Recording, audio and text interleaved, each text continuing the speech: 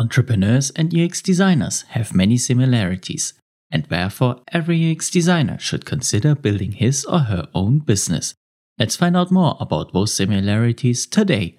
I'm your host Chris, and this is the UX Global's podcast.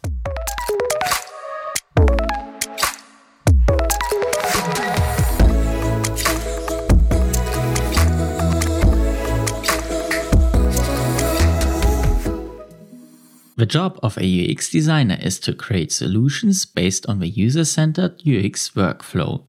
This workflow is generally divided into the analysis, prototyping, visual design, implementation, and evaluation phase. The idea behind this workflow is to create solutions that satisfy the user's needs.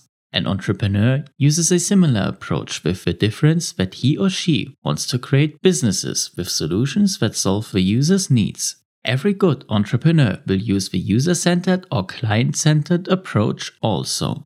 In the end, their mindset is similar to the one a UX designer has, as they both focus on the same thing, which is creating solutions that satisfy someone else's needs.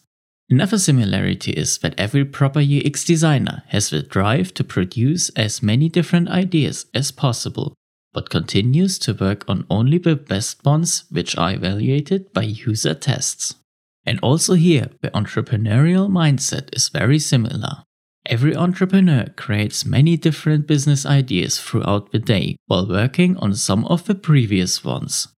We are continually thinking about how we can make the world a better place and what potential clients could need. There are two more similarities I would like to focus on in today's show. I will introduce them to you after today's music break.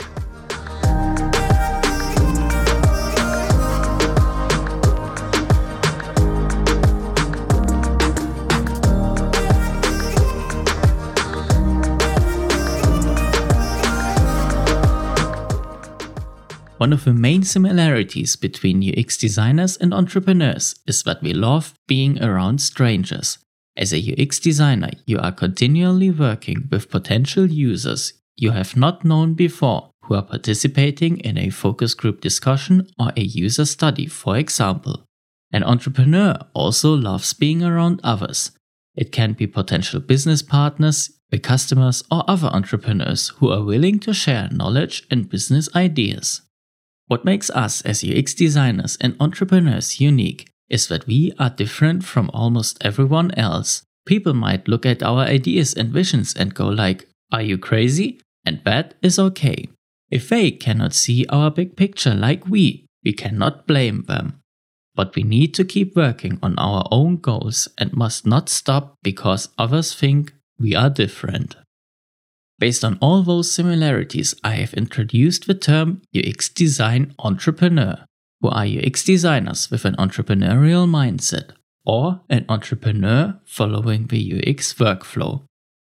And with that, I would like to end today's episode. Join the UX Global's community on Facebook and meet other UX design entrepreneurs. And remember to always keep pushing. Have a good one.